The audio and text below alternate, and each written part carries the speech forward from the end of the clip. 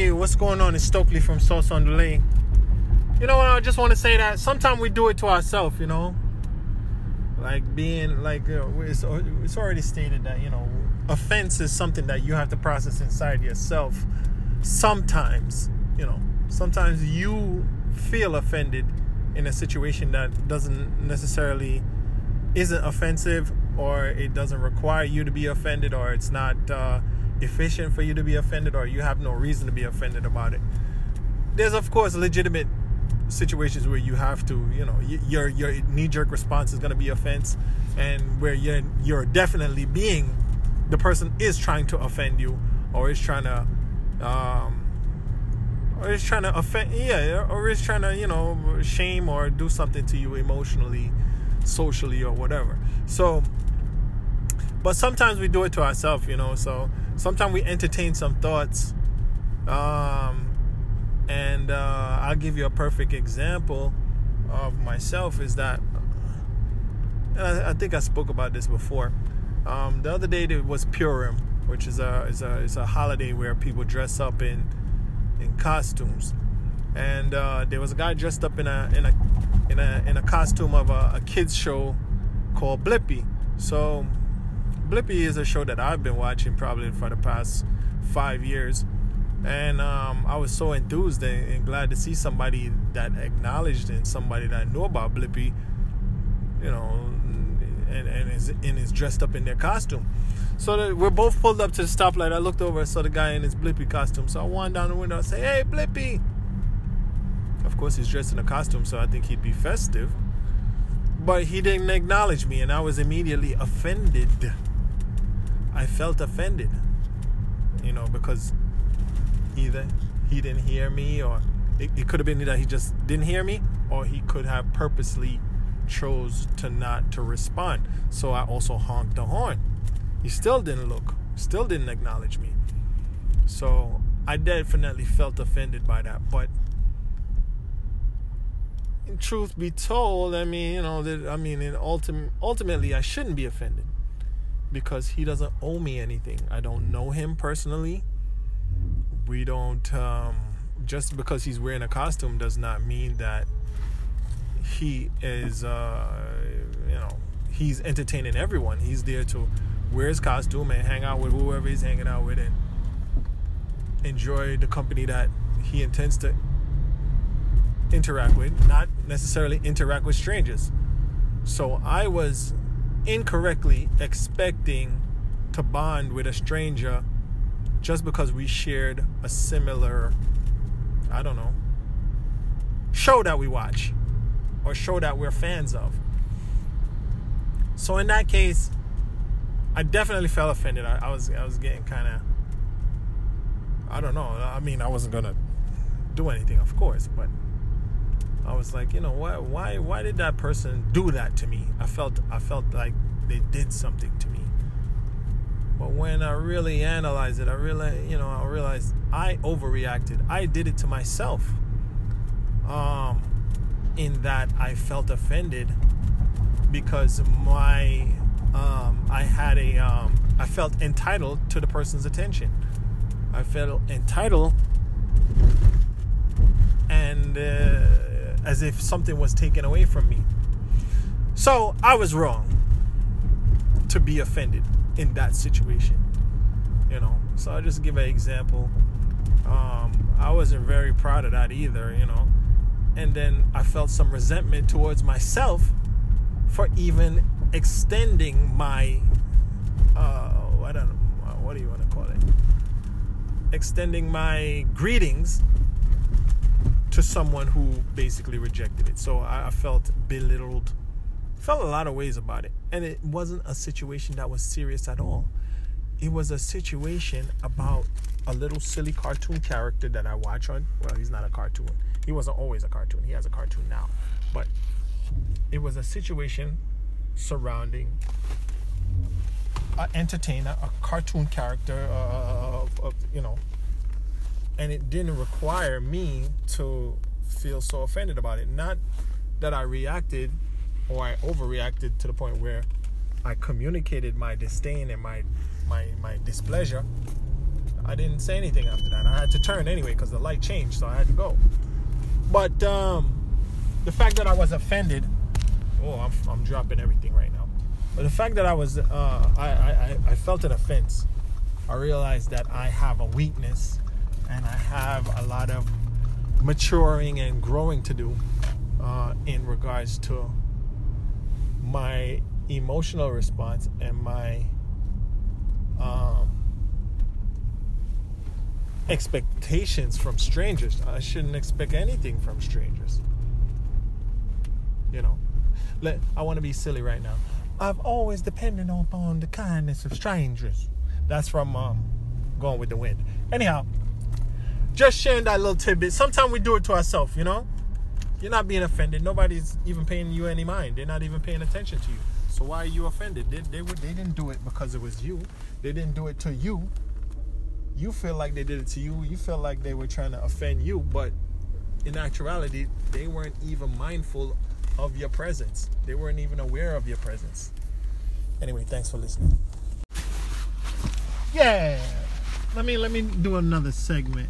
You know, I forgot to say, what I forgot to say also is when sometimes you do it to yourself, right? Turn this off.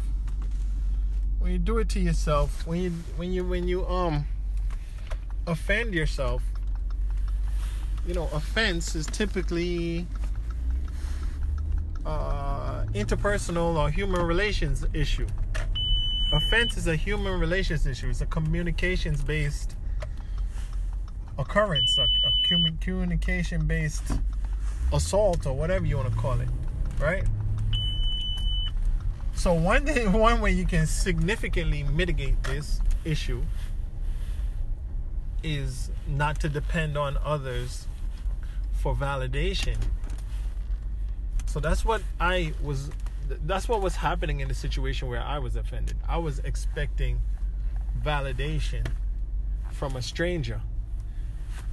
Now, next thing, you know, validation, dependence.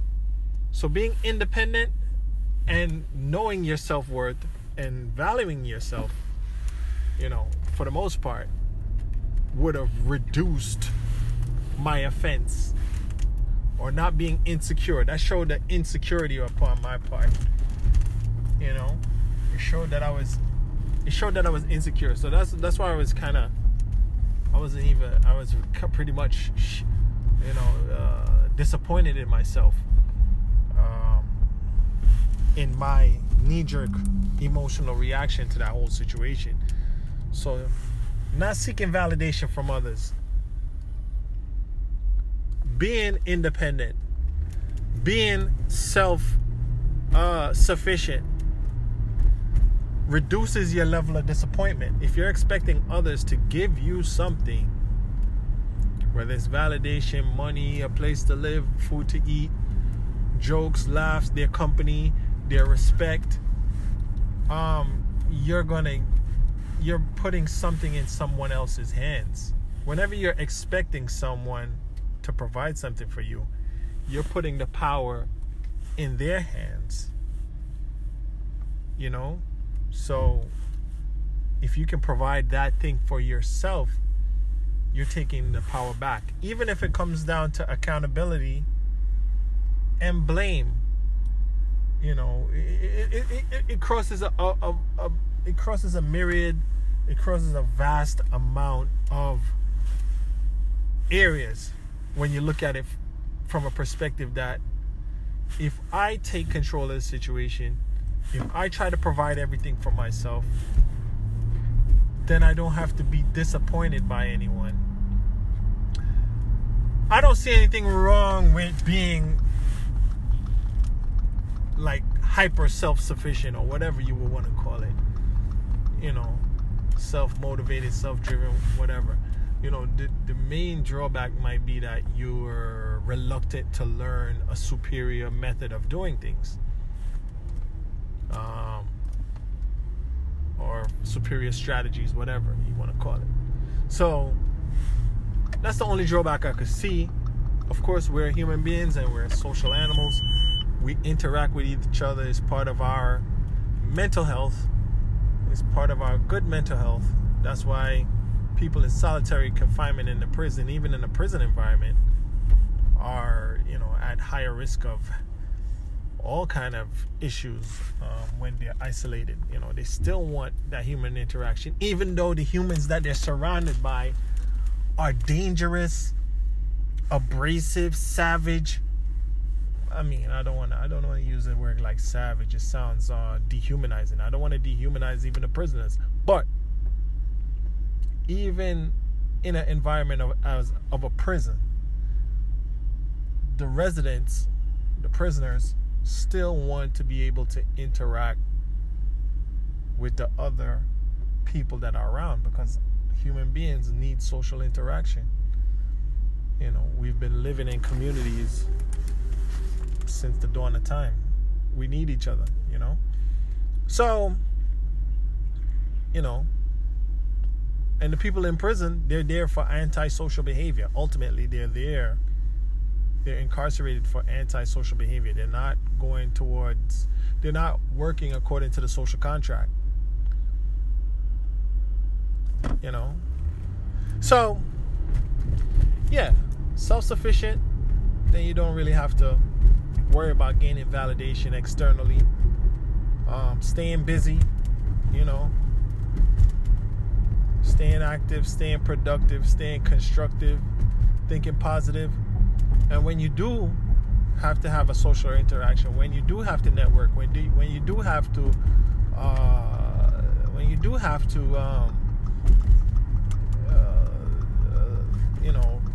conform or live according to your social animal requirements, the people that you're associating and socializing with and communicating with should be people that are exchanging healthy ideas and concepts and thoughts and energies and stuff like that. You know what I mean? You gotta encounter unhealthy and dysfunctional people. That's part of your training. That's part of your making you more resilient. So you're gonna encounter those people, but you shouldn't elect or choose to associate with those people. It's not really healthy for you. It's not, in some instances, even safe for you to do so. So anyhow, thanks for listening.